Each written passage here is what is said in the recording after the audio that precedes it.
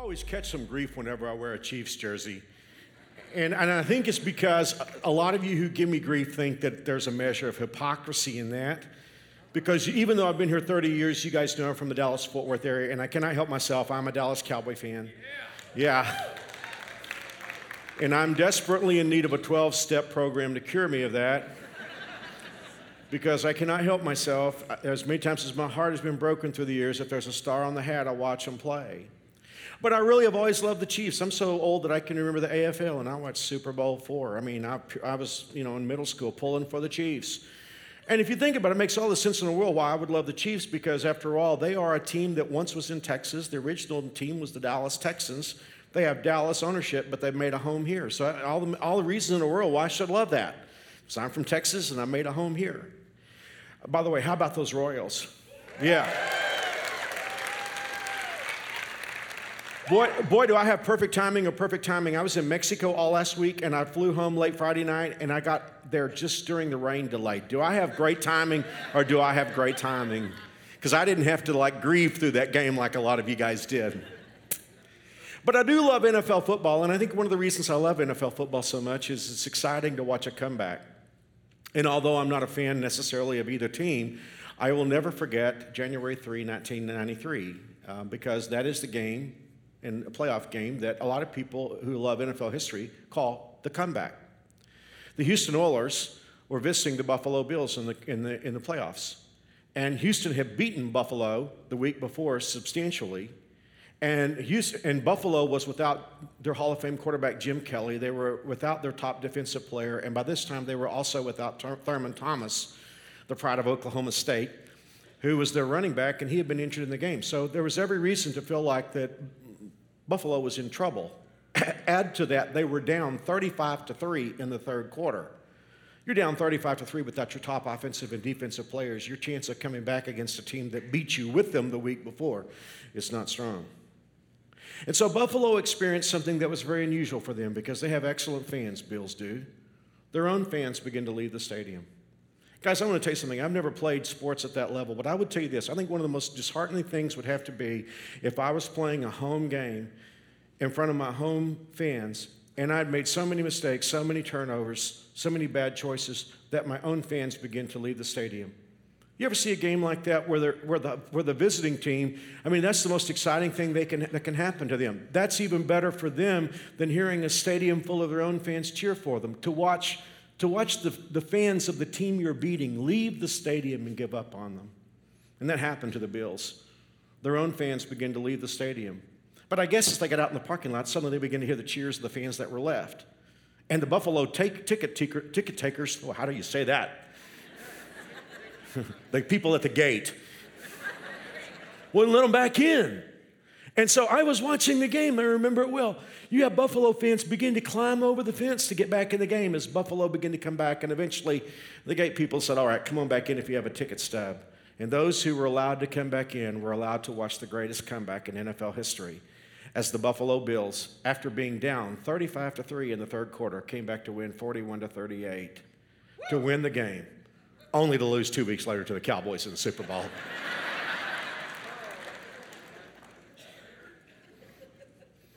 Here's the thing. You and I are going to fall behind in life sometimes. We're going to get into trouble, and we're going to need a comeback. And you may even be so bad in your life, or the falling behind can be so bad, that you actually have some of your own fans leave the stadium. Have you ever been so far behind that people who used to believe in you don't believe in you anymore and say, she's finished? It's the end of the game for her. Or it's the end of the game for him. How do you come back when you're behind? I want to do something today in New Spring that's kind of, I'll tell you what I want to do, and you can sort of interpret it on your own. See, here's the thing that I always worry about. On something like how to come back when you're behind, because all of us are going to need a comeback. I don't want anyone to walk out of here today and say, I went to church and Mark told me how to come back. Because when you're really down in life, and I've been there many times, you're going to need more than saying, some preacher told me how to come back. You're going to need the Word of God. Because when you're so far down that your own fans are leaving the stadium and you're not even sure you can come back yourself, you're going to need something very solid to hold on to. Well, the good news for us is if we're going to go to the Word of God, it's the perfect place to go because, we know of this book as the Bible, but it could just as easily be called comebacks. I'm preaching 3 weeks on this series. I could preach 3 years on comebacks, and I would never exhaust all the comebacks in the Bible because that's what happens when you read the stories of people here. These are comebacks. There's the ultimate comeback of running away from God and then coming back to Him. Hey, did you ever follow your team in sports? Did you ever like see a game where your team is behind the whole game until like the last 3 seconds of the game? That's the first time they take the lead. Oh, what about the thief on the cross? Isn't he a great example of that? I mean, he was losing the whole game, and yet he was in the final seconds of the game, and that was the first time he ever took the lead when he turned to Jesus and said, Lord, remember me when you come in your kingdom. But there's also the story of God followers. Because God followers have to have comebacks too. Abraham had to have several comebacks. David had to have a number of comebacks. Look at Simon Peter. He cursed and swore and said he didn't know Jesus 3 times, and 50 days later he preached at Pentecost and 3,000 people come to faith. This is the story of comebacks. And the good news for you and me is you and I are going to need comebacks. So with that in mind, I'm going to get Mark out of the way, and I want to take you into the Bible to show you why we fall away and how we come back. This isn't my main text today. Ultimately, I'm going to be in Luke chapter 15. But I want to start in Isaiah 53. And this is just Mark talking, and I will set this off from the rest of the message because this is just my opinion. But I believe the greatest chapter in the Old Testament is Isaiah 53. I believe the greatest chapter in the New Testament is Romans 8. But we're in a very special chapter. The reason why I love Isaiah 53, and you should love it, is the Jewish prophet Isaiah, 750 years before Jesus was born, is going to basically speak as though he were a viewer at the cross of Jesus. When you read Isaiah 53, Isaiah can be talking about nobody but Jesus. He is going to be so clear there is no other human history, character in human history that he can be talking about except Jesus Christ. And it's actually the depiction of Jesus on the cross in Isaiah 53 is stronger than the ones in the Gospels. But I want to give you Isaiah 53:6. Many people believe this is perhaps the greatest verse in the Old Testament. It says, all of us like sheep have strayed away. We have left God's paths to follow our own. Yet the Lord has laid on him the sins of us all. Guys, I want to tell you there are 3 very perplexing statements in that, and I want us to talk about them briefly. First of all, the Bible says we're all like sheep, all. I'm not the most social media guy in the world, but every once in a while I'll look on Facebook and there's all these little things like, if you were a tree, what tree would you be? If you were a song, what song would you be? Well, you don't have to wonder about what animal you would be. I'd like to be a lab or a golden retriever or a horse, but God says, no, we're all like sheep. Well, sheep are fluffy and all that kind of thing, but the problem with sheep have a couple issues. Number one, they're directionally challenged, and number two, they have no natural defenses. Of all the animals that shouldn't wander away, sheep are number one on that list. And yet they will. Sheep will leave security and wander away to a dangerous place. And the dumbest thing sheep do is they will follow another sheep into the craziest situations. In 2005, USA Today picked up on a story out of Istanbul where, and I'm not laughing, it's not really funny, I guess, one sheep walked off a cliff, fell to its death, and 1,500 others followed it. 400 sheep died. I guess the other 1,000 were saved because they fell on the bodies of the first sheep who had fallen. But think about that. That's a true story. It's in world media. 1,500 sheep walked off a cliff following another sheep. Now, that's dumb.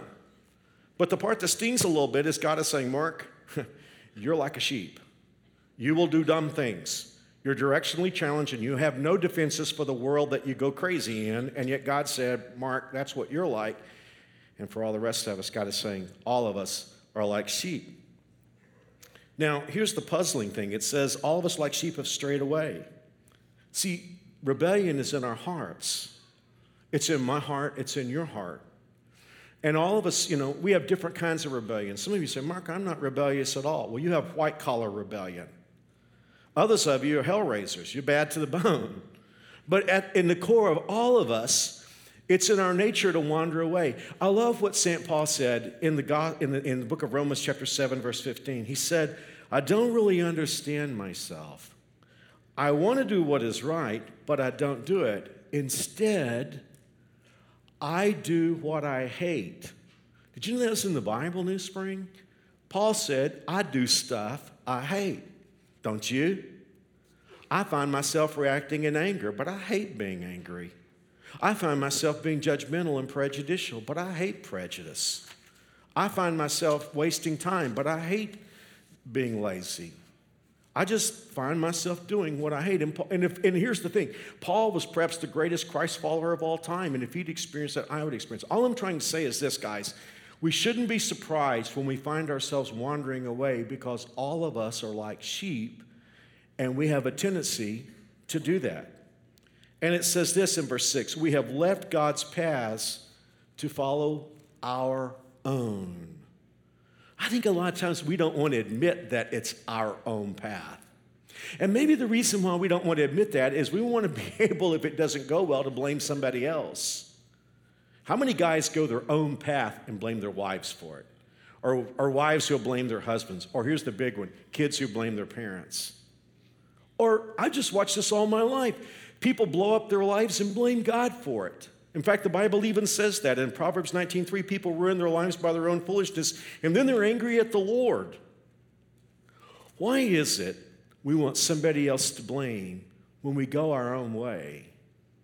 Well, I think part of that is we don't want to admit that it's our own way that got us there.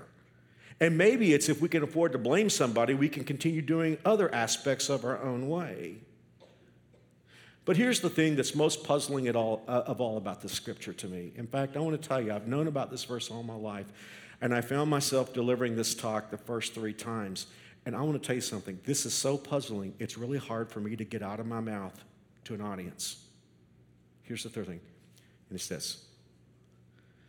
What a foolish thing to blame other people. It's so wrong. It's so unnecessary to blame somebody else for your faults. Because look at what the Bible says, Isaiah 53:6.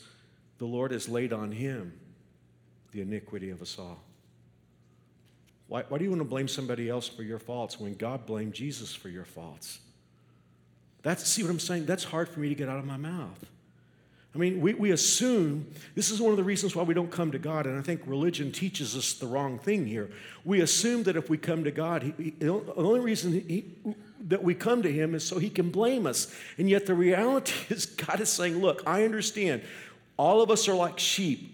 We all wander away. We don't have a good sense of direction. We don't have any natural defenses. It's just rebellion is in our hearts. And we wander away and we get into trouble. And the first thing we expect to read is God is going to blame us for what we've done wrong. And yet instead of that, the Bible says, you know what? God blamed Jesus for what you did wrong. This is the reason why the highest point on this campus is a cross. Because the cross is forever the symbol of God blaming Jesus for what you did. That's still amazing to me. And yet it is the Word of God. I think this was the scripture that Jesus had in mind as we go into our text for today, which is Luke 15. The Bible tells us that Jesus was teaching, and 4 groups came to hear Jesus, or at least 4 groups appeared. Now, these 4 groups were divided into groups of 2. The first group that we read about in verse 1 of chapter 15 and verse 2 were tax collectors and sinners. Now, here's what you should know about when Jesus was teaching. Sinners were people, like I said a moment ago, who were hell raisers. They were sinners and they had lost their reputation. They were such bad sinners that everybody in town knew these are the really bad people.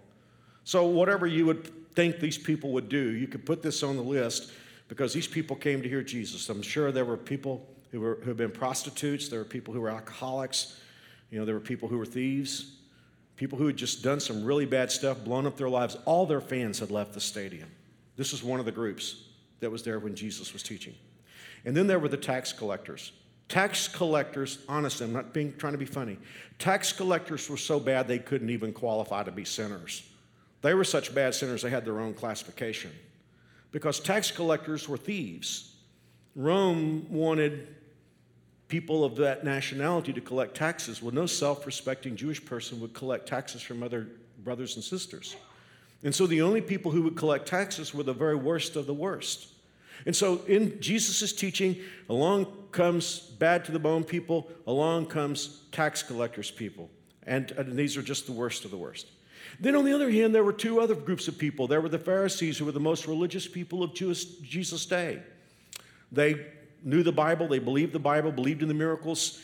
These are people that were very careful about keeping all the laws and everything. So these were very, very religious people. And then there were the scribes.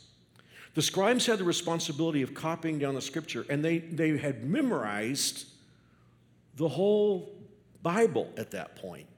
For instance, if you had wanted to know about Isaiah 53, you go talk to a scribe and say, explain this to me. So, okay, you got that? There are four groups of people. There are the tax collectors and the sinners, and there are the Pharisees and the scribes. Now, two of these groups came to heckle Jesus, and two of them came to listen. What's your presupposition on that? If it's me, I would think the Pharisees and the scribes came to listen to Jesus, and the bad of the bone sinners came to heckle Jesus and flip him off. Couldn't have been more wrong. Because, well, let's read it so that you'll know it's in the Bible. This is in Luke chapter 15 and the first verse. And the tax collectors and sinners were approaching to listen to him. And the Pharisees and scribes were complaining, this man receives sinners and eats with them. By the way, we think about Jesus as Lord. How do you feel about a guy of whom it is said in the Bible, he receives sinners? Chances are the answer to that question depends on how you feel about yourself. If you think you're pretty good and you don't really need a Savior, it can be, gosh, I don't know if I want to be about this Jesus guy. I mean, if he's hanging with sinners. I know this is not going to happen, but suppose you're in the church service today and you have your phone on silent, but you still can get text, okay? And you get a text that Jesus Christ is flying into Eisenhower Airport at 11 o'clock, 11:30. Will you pick him up? And you're thinking, my goodness, of course I will. Even if I have to leave, Mark will understand. I'm going to Eisenhower Airport and pick up Jesus Christ. He wouldn't need an airplane, but let's just say he's flying into Eisenhower 11:30 today. I mean, first of all, you want to make sure you drive your car through the car wash, get it all clean. If you're a guy, you're going to be stuffing stuff in the trunk because you want your car to be ready for Jesus. But here's the big thing, because you're going to think about, how am I going to entertain him? I mean, I'm going to take him to the best restaurant I'm taking to. And I know some people that are influential in Wichita, and I'm going to get them out and say, hey, can you meet us together at 3 o'clock? Got a little reception we're going to throw for Jesus Christ. But instead, when you pick him up at the airport, he gets in the car and he says, take me to South Broadway. Excuse me? Take me to South Broadway. There's some ladies there who've made some bad choices, and I want to talk to them and tell them that there's hope. And when we get through with there, we're going to go down to the county jail. And I'm going to talk to some guys in orange jumpsuits, and I'm going to get in that room where there's a telephone on one side and a telephone on the other side, and I won't put my hand up on the glass where they can put their hand up on the glass against mine. I won't tell them they can come back. How do you feel about that, Jesus? It's going to have a whole lot to do with how you see yourself. Now, my guess, if you're a New Spring, you're going to say, man, that's our Jesus. That is us. I mean we are all here by the grace of God. But there are people who didn't like that, and the most religious people of Jesus' day didn't like that. And so I find this interesting. Instead of trying to defend himself against these religious ultra elite who didn't like that, he told them 3 stories. And that's what we're going to focus on in the few moments that we have together today. First story he told them, and I think he had that Isaiah 53 text on his mind, because he said, what shepherd among you, if you have 100 sheep and you lose one of them wanders away, you don't leave, all of you guys leave the 99 in the wilderness and you go after the one sheep that was lost. And he said, when the shepherd finds the sheep, he doesn't tell the sheep, find your way home. He puts it around his neck, his shoulders, and he brings it home rejoicing. And I want to read to you what Jesus said. In the same way, there is more joy in heaven over one lost sinner who repents and returns to God, there's your comeback, than over 99 others who are righteous and haven't strayed away. He tells a story that in, first century Judaism would have made a lot of sense to us today. We don't really understand, but in those days, a woman would wear oftentimes pieces of her dowry, the coins, in a headpiece around her head. And that was, when she wore that, it's like a wedding ring, ladies. It was her sign of self-respect and respect for her husband and being a person of worth. And if a woman lost one of those coins, it would be a sign that she hadn't been careful, or perhaps a sign that she was not a woman who took care of things. So the second story that Jesus tells is there's a woman who has a headpiece full of coins, and she loses one of the coins, and frantically she searches every dark corner of the house until she finds the coin that was lost. And when she finds the coin, she calls all of her friends and says, come over to the house, we're going to party because I found my coin. And Jesus said, in the same way, there is joy in the presence of God's angels when even one sinner comes back, repents. And then he goes into the third story. There are literary experts who say that Jesus' third story is the greatest short story in history. He simply starts his story, this time not about a lost sheep or a lost coin, but a lost kid. A certain man, Jesus said, had 2 sons. How many parents here have learned that you can have 2 or 3 kids that all grow up in the same home with the same love and the same family, and they can be totally different? Honestly, I believe God allows us to have more than one kid and allows that to happen just so we'll stay humble. Because you have that first kid, right? And you don't know anything. But after a while, you think, oh, I've got to figure it out now. I've got this thing down. And you get pregnant, and you're starting to have your second baby. So it's going to be a piece of cake because we learned all the answers with our first kid. And then the second kid comes along, and it's just like when you were back in college and somebody gives you a copy of the exam before the exam, and then you find out the professor changed all the questions. Well, Jesus said a man had 2 sons, and they were different. The younger son told his father, I want my share of your estate now before you die. So the father agreed to divide his wealth between his sons. A few days later, the younger son packed all his belongings and moved to a distant land where there he wasted all his money in wild living. How do you feel about that? I mean, let's make sure we understand what happens here. This punk kid goes to his dad and says, I don't want to wait till you die. I don't want my money in a trust fund somewhere. I want you to give me everything I have coming right now while I'm a teenager because I want to live my life. I don't want to wait for you to die. Give it to me now. Wow, we want to just... No, that's not politically correct anymore, is it? Okay. We want to, though, right?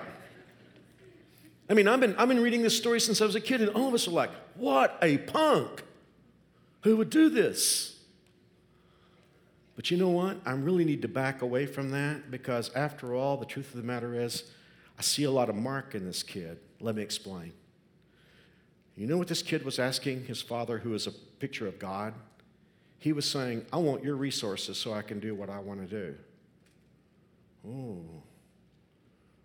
We may not have such an easy time ripping this kid anymore. Because isn't that exactly what we say when we run away from God? I want your resources to do what I want to do. Thank you, God, for giving me youth. I'm going to take your resource and do with it what I want to do. Thank you, God, for giving me the gift of sexuality. But I want to take your gift and I'm going to do what I want to do.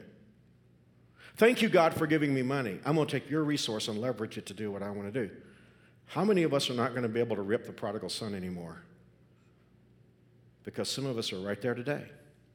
And we're smiling at God. We can even sing the songs and we can even worship. But at the end of the day, our heart's full of rebellion because we're saying, God, I want your resources to do what I want to do. Well, the Bible tells us what he did with those resources. In verse 14, it says, about the time his money ran out, a great famine swept over the land, and he began to starve. He persuaded a local farmer, or one translation I like better says he attached himself to a citizen of that country. When he blew through the wad that he got from his daddy and all his friends left him, he was a hanger-on. There was somebody in that distant country that he wanted to attach himself to. So basically, he was kissing up to this guy in the hopes that he could get a job. And the Bible says the man sent him into his fields to feed the pigs. Well, now that's a bad job for any nationality. But guys, in Judaism, the dietary laws and restrictions. That was the most awful job a young Jewish boy could get, is to feed hogs. But then we read this line. The young man became so hungry that he almost ate with the hogs. Now, I don't know what y'all call it in Kansas. When I was a kid growing up in Texas, my grandfather had a farm in South Texas. We used to call it slopping the hogs. But you guys are a lot more refined than we were in Texas, so I don't know what y'all call it here in Kansas. But I will tell you this, I enjoyed a lot of jobs with my grandpa when I was on his farm, but the one job I didn't want any part of was slopping the hogs. Because the wretched stuff that went in that trough was just unimaginably bad. Now, here's the thing. I was working on this talk the other day, And all of a sudden, I hit a snag. You know, I've been preaching since I was 16. I've been pastoring for 38 years. I've probably brought 200-300 sermons on the prodigal son. I mentioned it 1,000 times. But all of a sudden, I hit a snag, and I thought, I don't understand something. There were thoughts that just wouldn't connect, and I couldn't keep going until I could resolve it. Ever happen to you when you read the Bible? It's like you read something, it's like, boy, there's something I must be missing here. And after all those times, this question came to me. Why did he almost eat with the hogs? I couldn't figure that out. Because the Bible says that he had a job. He had a job slopping hogs. And it puzzled me, and I couldn't go on. And I kept thinking, I was just right at this point in the sermon, and I thought, why did he almost eat with the hogs? And then it hit me. And it wasn't just that it hit me. I could see why God snagged me at this point, because I realized I'd never really understood the story of the prodigal son because I hadn't resolved this issue. See, here's what I've thought through the years. Because you know what's going to happen next. The prodigal son is going to say, I'm going to go home to my dad, and I'm going to tell him I'm not fit to be a kid anymore. Just make me a slave. I always figured that the reason he came to himself was the awful condition of the hog pen, but that's not right. It wasn't until I got the answer to this question that was holding me up that I finally realized what the story of the prodigal son is about. Like I said, it wasn't the hog pen that made him think of his dad. The reason, you ready for this? The reason he almost ate with the hogs was the man lied to him. He said, if you will feed my hogs, I will feed you. But the boy woke up one day and realized, the man is lying to me. It was when he realized the man was lying to him, it was the man who made him think about his dad. And he said, my dad is good to people that don't even belong to him. And that's when it fell into place. Because if the Father is a picture of God, who would the citizen of the far country be a picture of? He's a picture of Satan. Now here's the thing. You know, when this boy wanted to leave home, he thought he was going his own way. When you and I think we're running away from God, we think we're doing what we want to do, but we're not doing what we want to do. We're doing what Satan wants us to do. Satan's very powerful. See, what happened was when that boy spent all of his money and he got to the end of himself and he got to the place where he attached himself to this guy in the hopes that he would feed him, and the guy leeringly laughed at him, it's when the mask fell off and this kid realized, I haven't been on my path, I've been on Satan's path. And some of us are there today. See, here's the thing. Anytime we tend to run away from God, we think it's going to be fun and it's going to be great. I'm going to get to do what I want to do. But how many of us have done that only to wake up one day and realize we're not doing what we want to do? Satan's mask has fallen off. And we realize, just like our first parents, Adam and Eve, and prodigal son and everybody else, he lied to us. Satan will lure you, but he's not your friend. He will lure you away from God, watch you blow up your life, and laugh at you. I can't tell you how many times I've had a man sit in my office and say something like this. Mark, I'm not in love with my wife anymore. I've fallen in love with somebody I work with, and she loves me and she understands me. And I'll say, well, what about your kids? Well, they'll be okay. Well, your wife loves you and she's a faithful wife to you. Yeah, but I don't love her anymore. And I've actually had guys sit across from me and say, I just have a sense that this is God's will for my life. Now, here's the thing. That rascal right there thinks he's doing what he wants to do. But how many times has that same guy been back in my office a year later, only to have the woman he left his wife for cheat on him and walk on him and leave him now in a desperate situation with no hope? At that moment, Satan's mask has fallen off, and he said, it was me all the time. Or how about that person a kid who's at a party and somebody's saying, hey, try a hit of meth. And you're saying, okay, that's what I want to do. Only to wake up a year later and you can't face a day without it and you're hooked.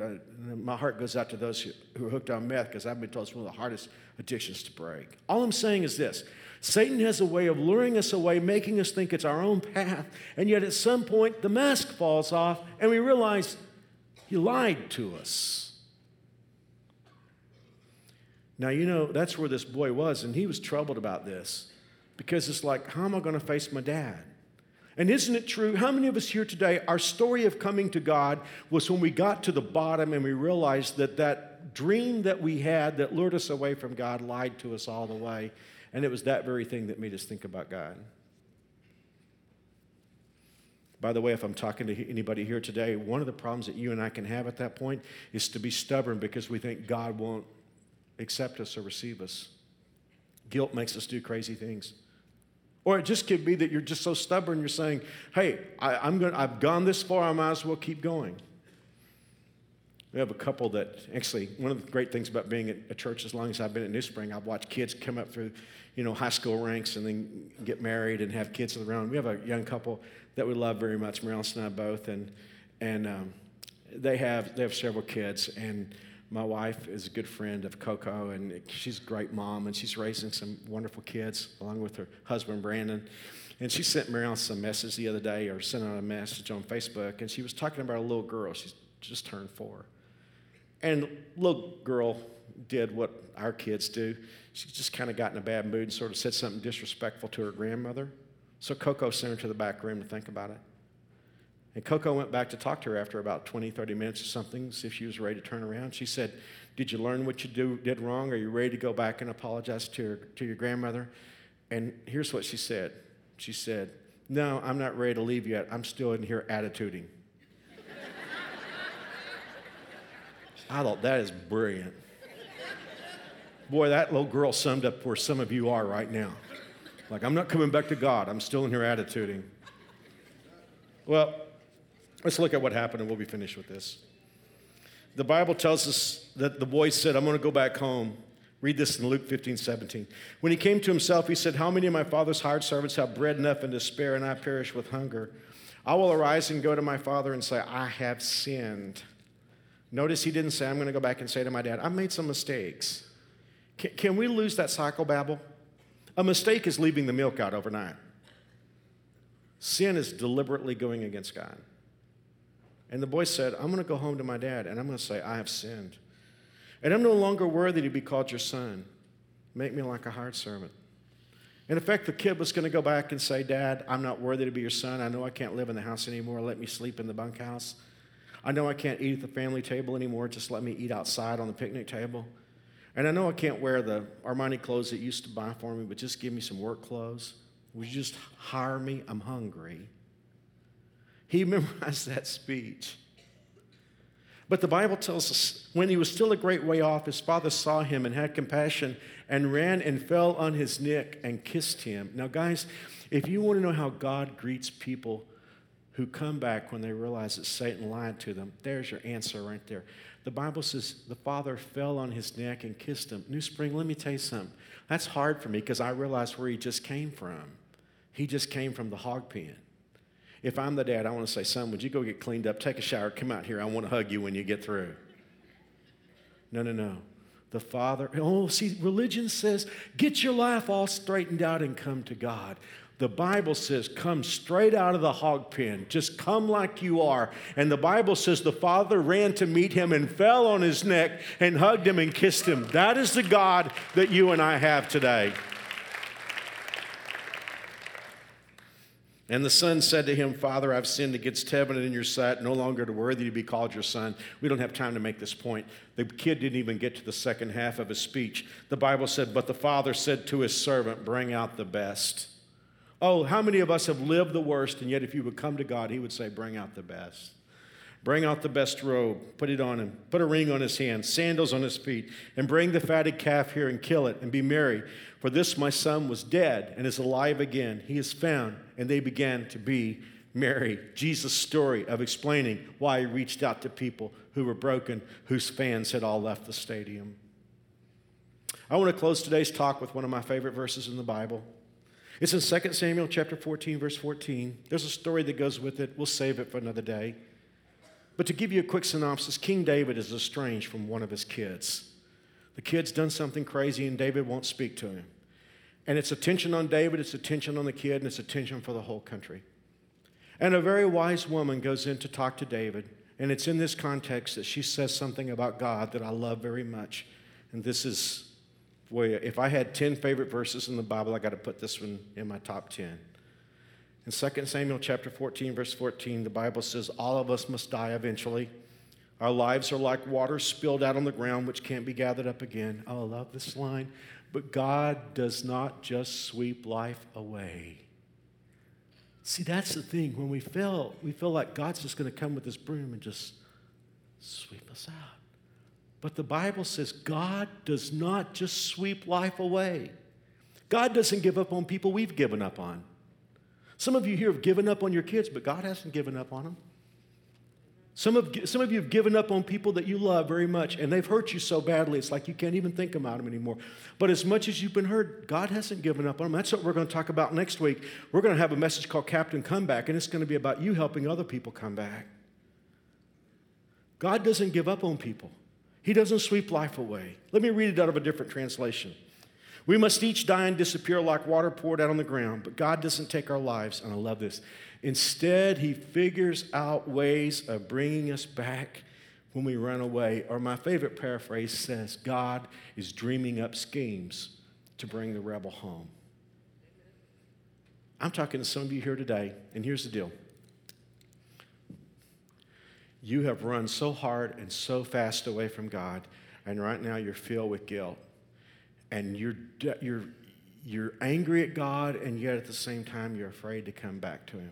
Because you think if you came back to him, he would hate you and blame you. But I know something about you.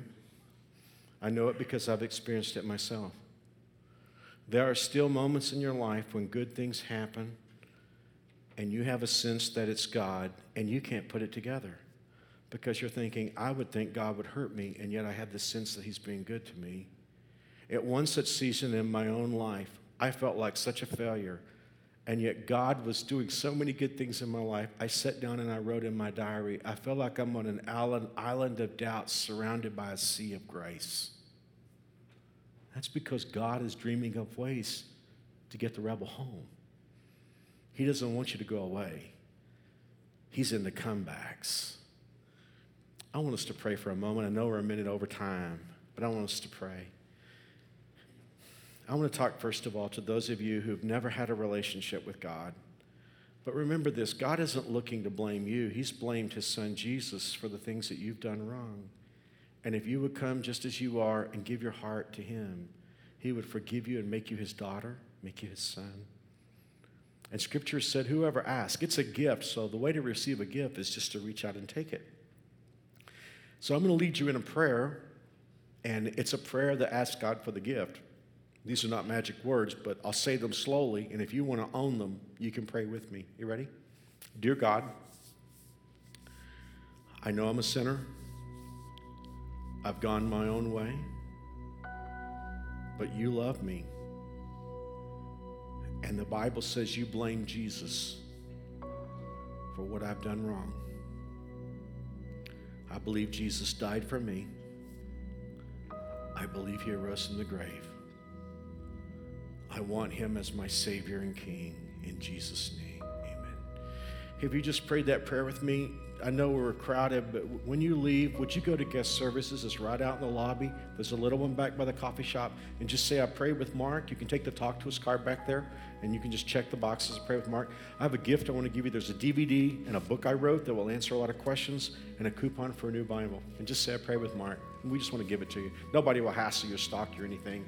We just want to give you this gift. And let me tell you, if you're a God follower here today, you're not too far to come back. Even if you've got fans who have left the stadium, God wants you back. Come back today. Thank you very much. God bless.